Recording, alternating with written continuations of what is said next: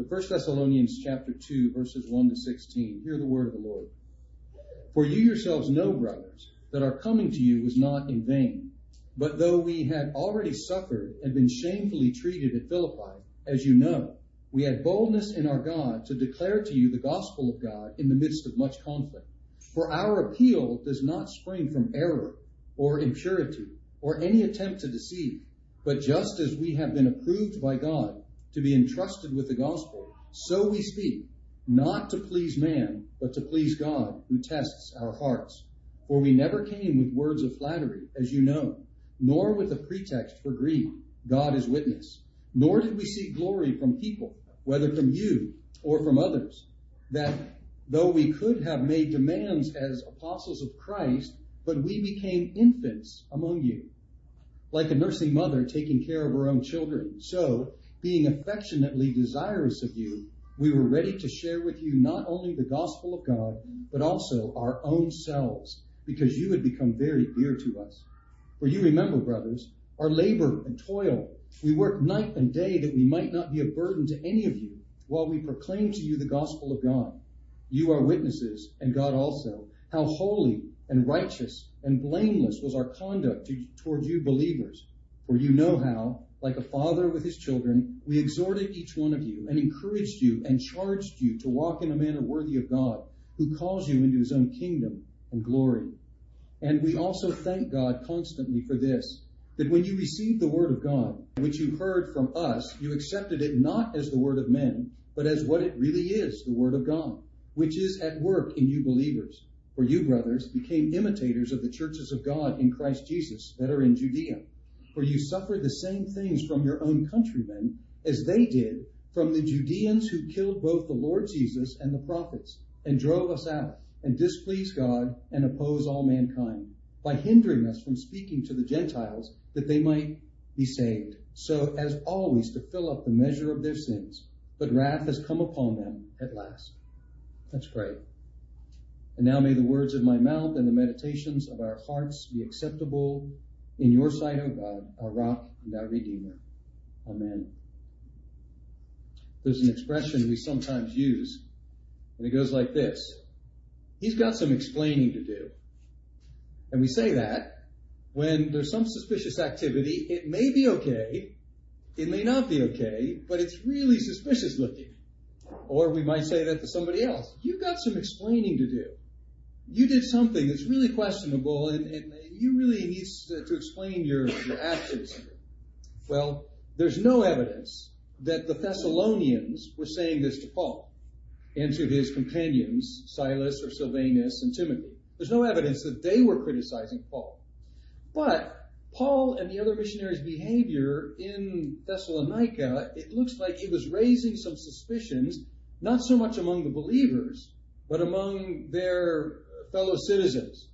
What had happened? Well, Paul and Silas and Timothy had come into town. They were bearing wounds from their beating in Philippi, and they preached the gospel there for at least 3 weeks, probably more than that. And then they disappeared overnight after they provoked a riot in the town. And so this riot broke out in the town, and it was among Jews and also the Romans, and they were in an uproar, and they went before the civil authorities, and then, boom, these missionaries that had come in and made such a ruckus, they were gone. They disappeared overnight. And so that just looks like it raised some suspicions among the people. They're like, oh, some traveling charlatans, and they came in, you believers, you new believers in Jesus, they took advantage of you, and look at, they just disappeared overnight. And so they were saying, your missionaries have some explaining to do. And Paul was aware of that, and that's why in writing this letter, there's a lot of self-defense in this letter. Not defending himself against the Thessalonian believers, but giving them an explanation so that they could then have an explanation for their countrymen. They could say, well, no, it's not like it looks. It's not like it looks. We're the ones who sent them out for their own protection. And so here Paul is defending himself, not against the believers, but against the unbelievers who were attacking. But this is very convenient for us, very instructive for us. You remember last week, we looked at the example of the Thessalonian believers and found out that they were a model church. Paul poured on the praise and the thanksgiving. And we realize they're a church that's worthy of our imitation. And so what we're seeing today is, where did they get that? And now we're seeing that where they got it was from the missionaries who brought the gospel to them. So last week we saw a model church, and now we're hearing the description of model missionaries. This is what ministers should look like. And this is very, very timely for us, because as a young church, we are getting ready to elect our ministers, our elders, and our deacons. And so we should know what these people should look like. What are the traits of a faithful minister, a faithful servant of the gospel? Well, we have them here, and we have, I think they're divided, 6 of them. 6 traits of faithful ministers. And I want you to see that all of these traits, or most of them anyway, are in this form. Not this, but that. Not this, but that. A faithful minister of the gospel doesn't look like this, but looks like that. And you will see that structure. For example, verse 2. Our coming was not in vain, but though, and then also in verse 3, our appeal does not spring from error, but just as we have been approved by God, and so on. And then in verse 4, but we speak not to please men, but to please God. And it goes on like that. Not this, but that. Not this, but that. So we get both sides of the picture. We get what a minister of the gospel shouldn't look like, and we get the contrast, what a servant of God should look like. Also, the missionaries were able to appeal to what they knew.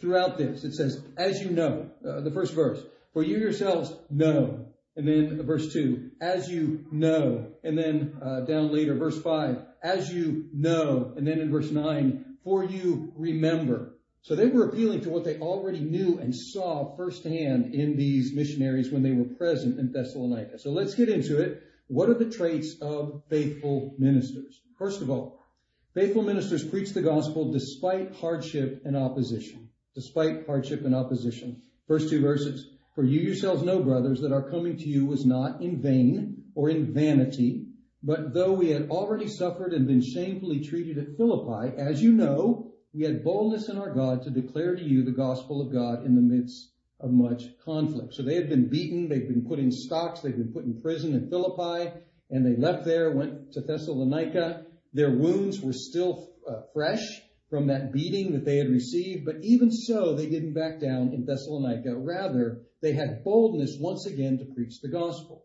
Now, this trait contrasts with pastoral vanity. Pastoral vanity. It says, our coming to you was not in vain.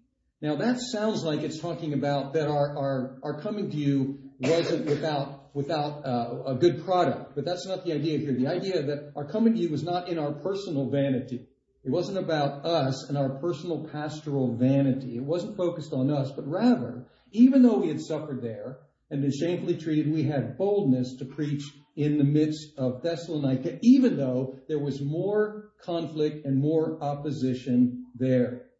Now, there's nothing like suffering to test the sincerity of our professed beliefs, is there? We may say, I believe this, but then when suffering comes, whether it's sickness or whether it's opposition, whether it's hardship, financial, or whatever it might be, whatever kind of hardship, a loss, grief, whatever it might be, that really tests what we believe. And so here's the first evidence that these ministers were not preaching out of vanity. They were preaching out of sincerely held beliefs because they were willing to suffer for the message that they were preaching. Also, we have the key to that, by the way. We have the key to that trait, and we have the key to all traits, all positive traits of servants of Christ.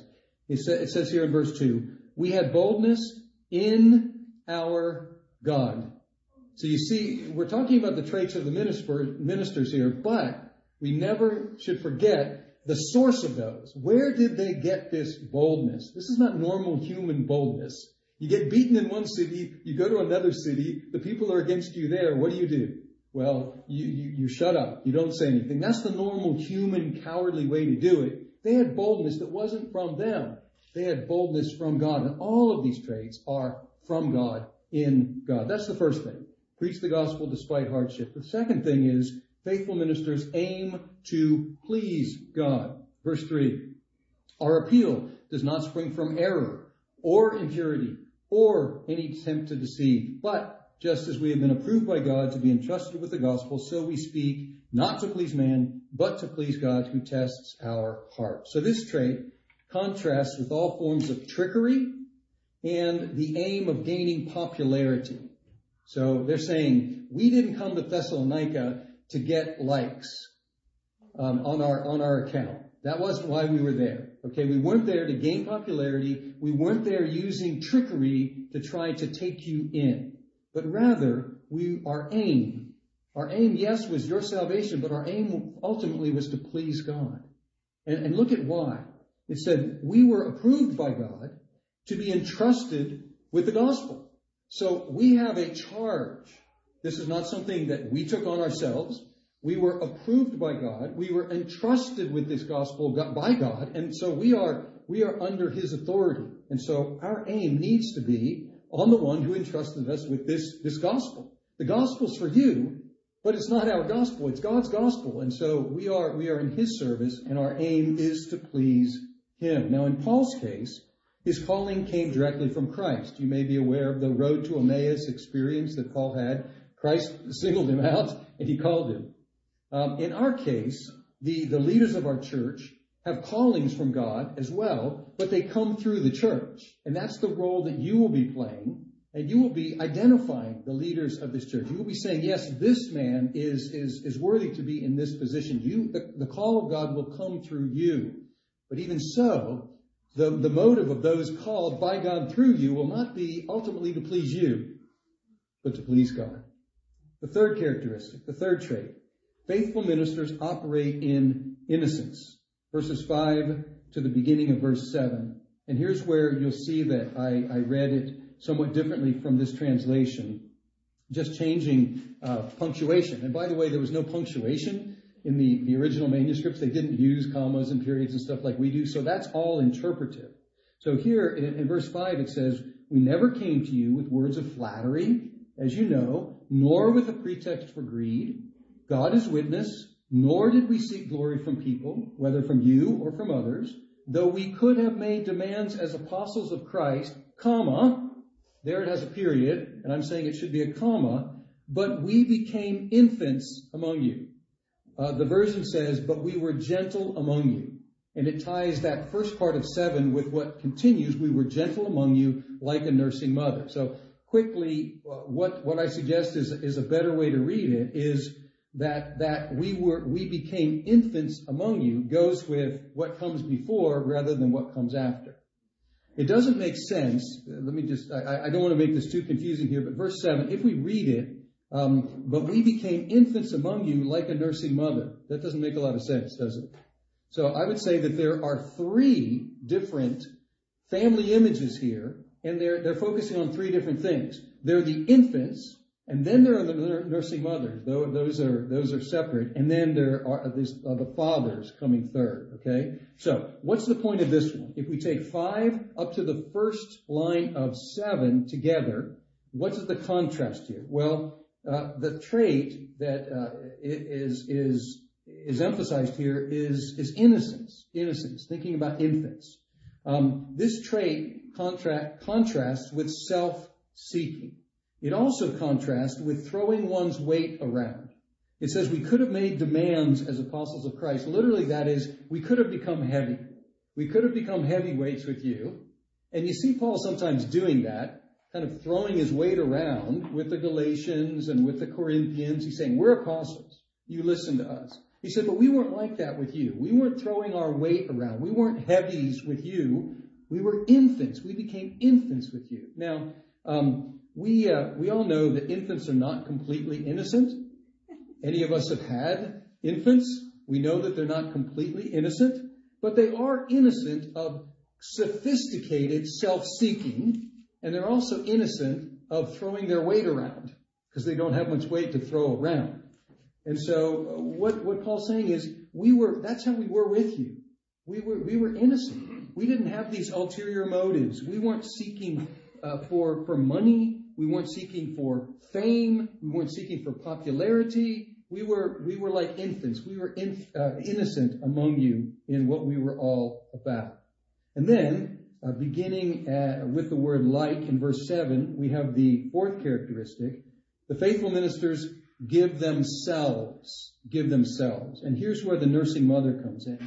Like a nursing mother taking care of her own children, so being affectionately desirous of you, we were ready to share with you not only the gospel of God, but also our own selves, because you had become very dear to us. So now the image is not of an innocent infant, but it is of a nursing mother who does what? Gives her own substance. She doesn't give something that was given to her outside of herself and pass it on. She gives herself quite literally to the infant to nourish the infant. And so he's saying, that's how we were among you.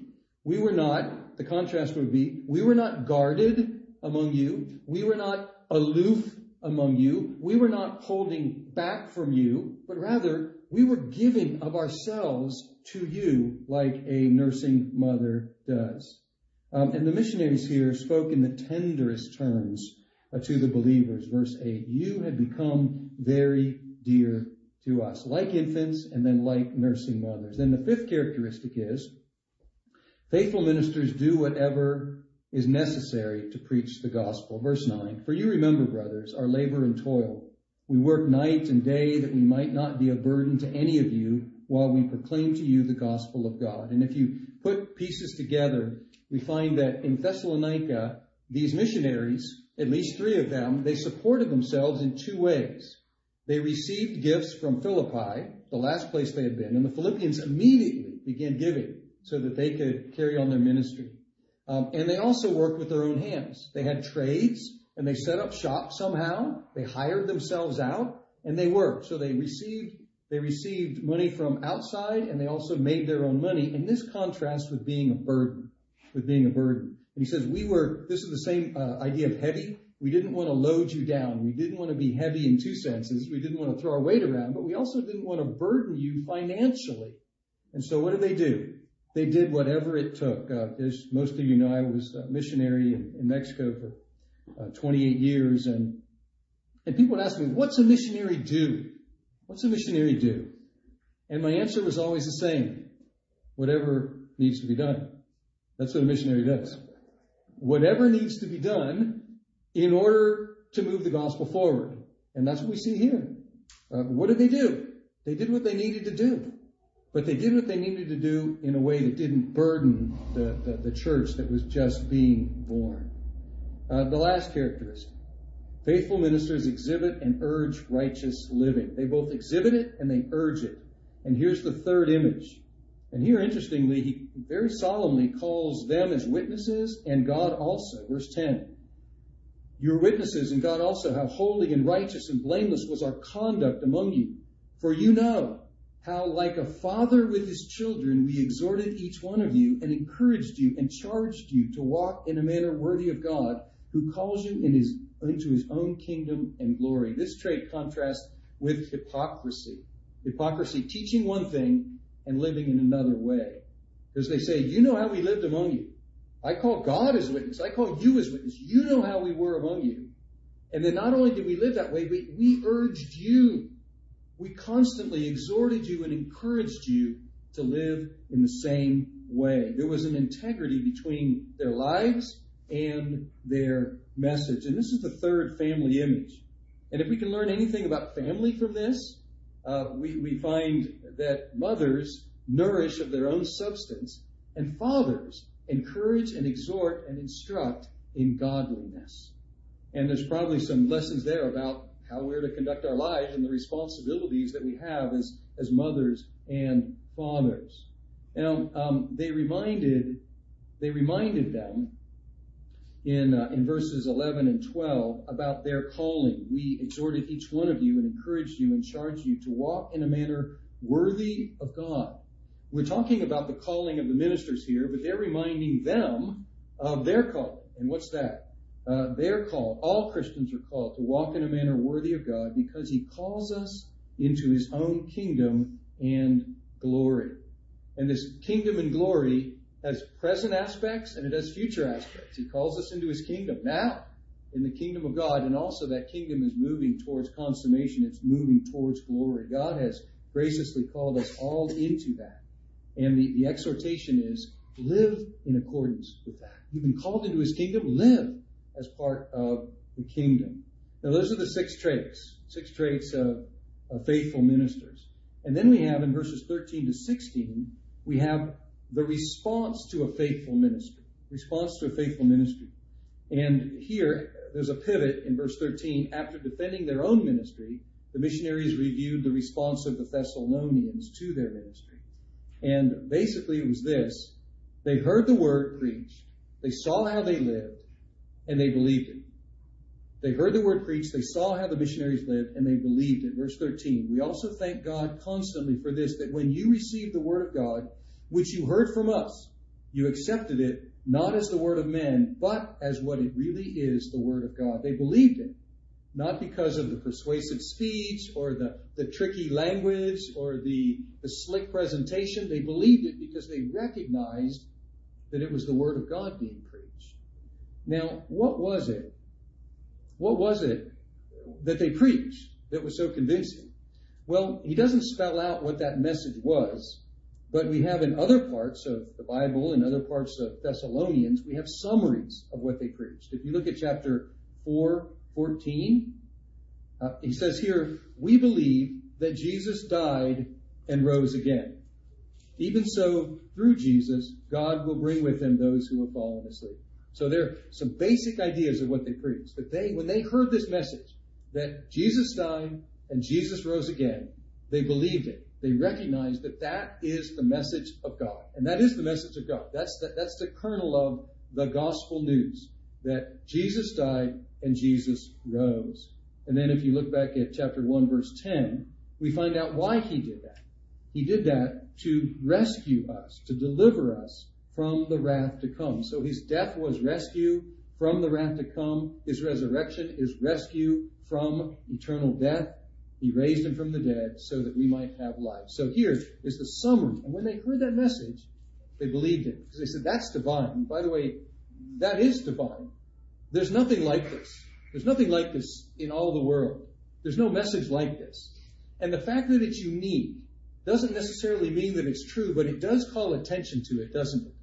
If there is no other message from all religions and all philosophies like this message, that God became one of us, and as one of us, he died for our sins, and he rose from the dead on the third day. He ascended into heaven, and he reigns, and he calls people into his kingdom, and one day that kingdom will encompass the entire universe. There's no other message like that in all of history and all of the universe, which is a strong argument in favor of the fact that we didn't make it up, and that we should recognize it as coming from God. That even as it's preached by fallible humans, we should recognize that that message is infallible, without error, that it comes from God. It is his word. Now, the other thing that the Thessalonians did, they believed it, but they also continued in it. It says, the word of God in the end of verse 13, which is at work in you believers. And how was it clear that it was at work in them? Because they kept believing it in spite of opposition. This keeps coming up, doesn't it? So the missionaries came and they preached in the midst of suffering.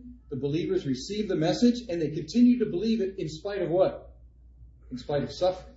So not only did suffering prove the sincerity of belief of the ministers, but it proved the sincerity of belief of those who had heard it and believed it as the word of God.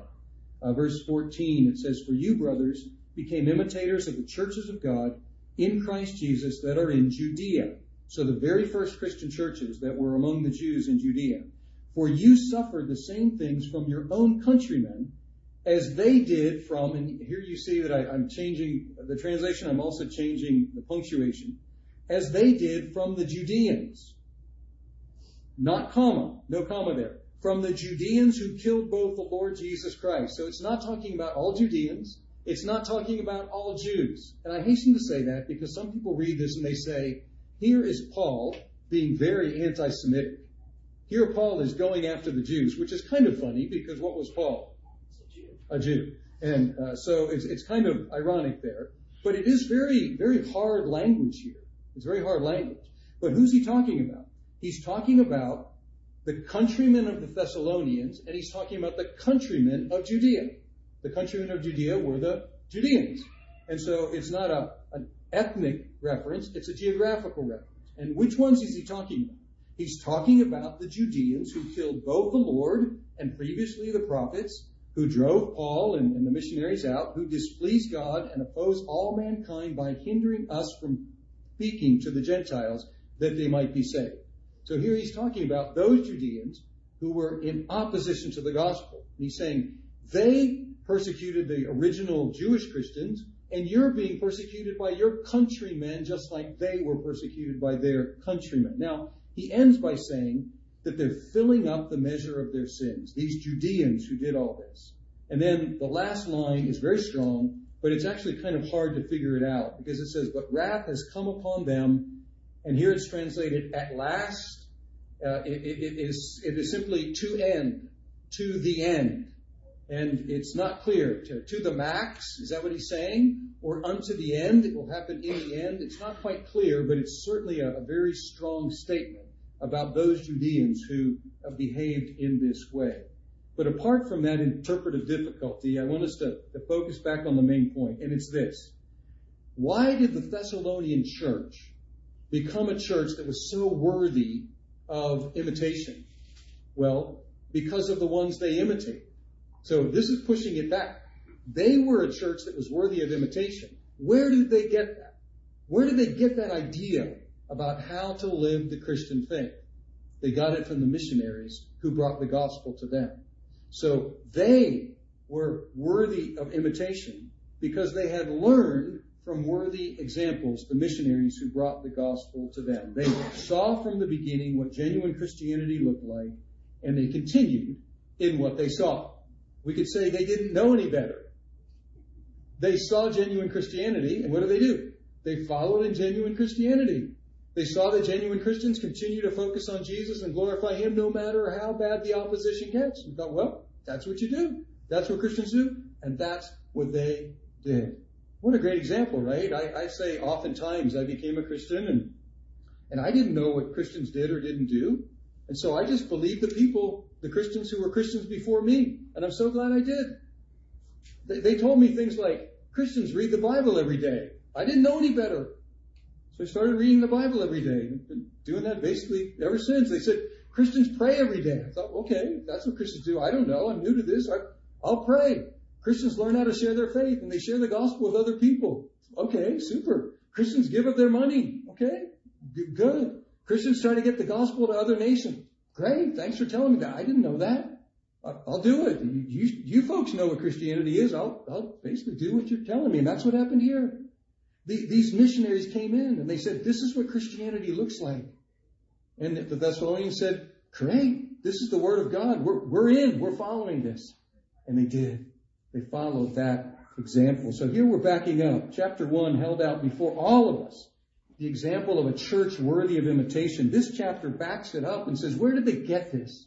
Where did they get this? And they got it from ministers worthy of imitation. This chapter jumps out at me because I was preaching on this chapter. I've been preaching for 30 some years, and so I go back through books periodically after years of going through. And this is, second or third time through this book. And I learned so much each time. But one time I was preaching through this book years ago in another place, and a visitor was there. And I looked out and saw this visitor. I didn't know her well. I didn't know her hardly at all, but I did recognize who she was. She was the ex-wife of a failed minister who had to leave the ministry because of infidelity and abuse of power and mishandling of money. He had to leave the ministry. And I saw her out there, and my heart sank because I was preaching about what a faithful minister of the gospel looks like.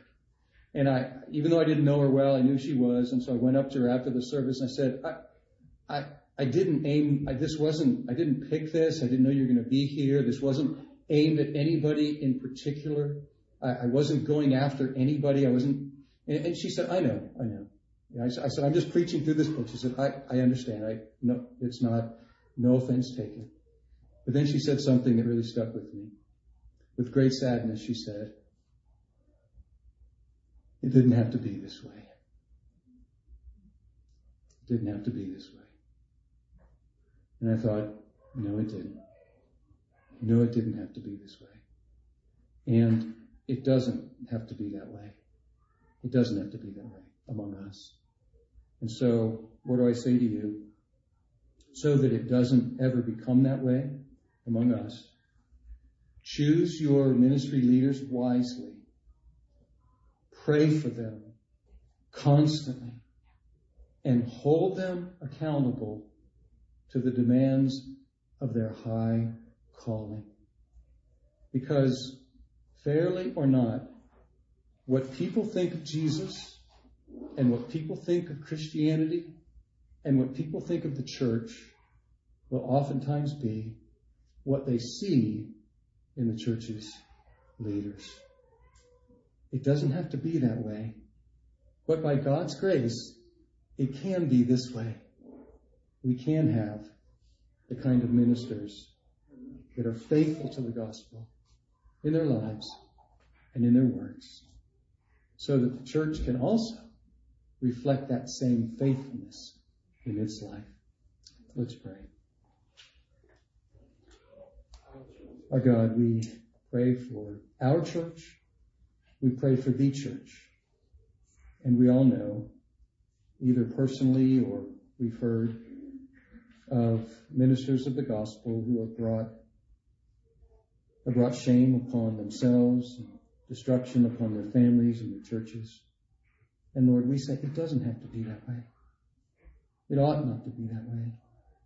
And we cry out to you, O God. I cry out to you for myself and for those who are or will be elders and pastors and deacons and teachers in our church and in other churches.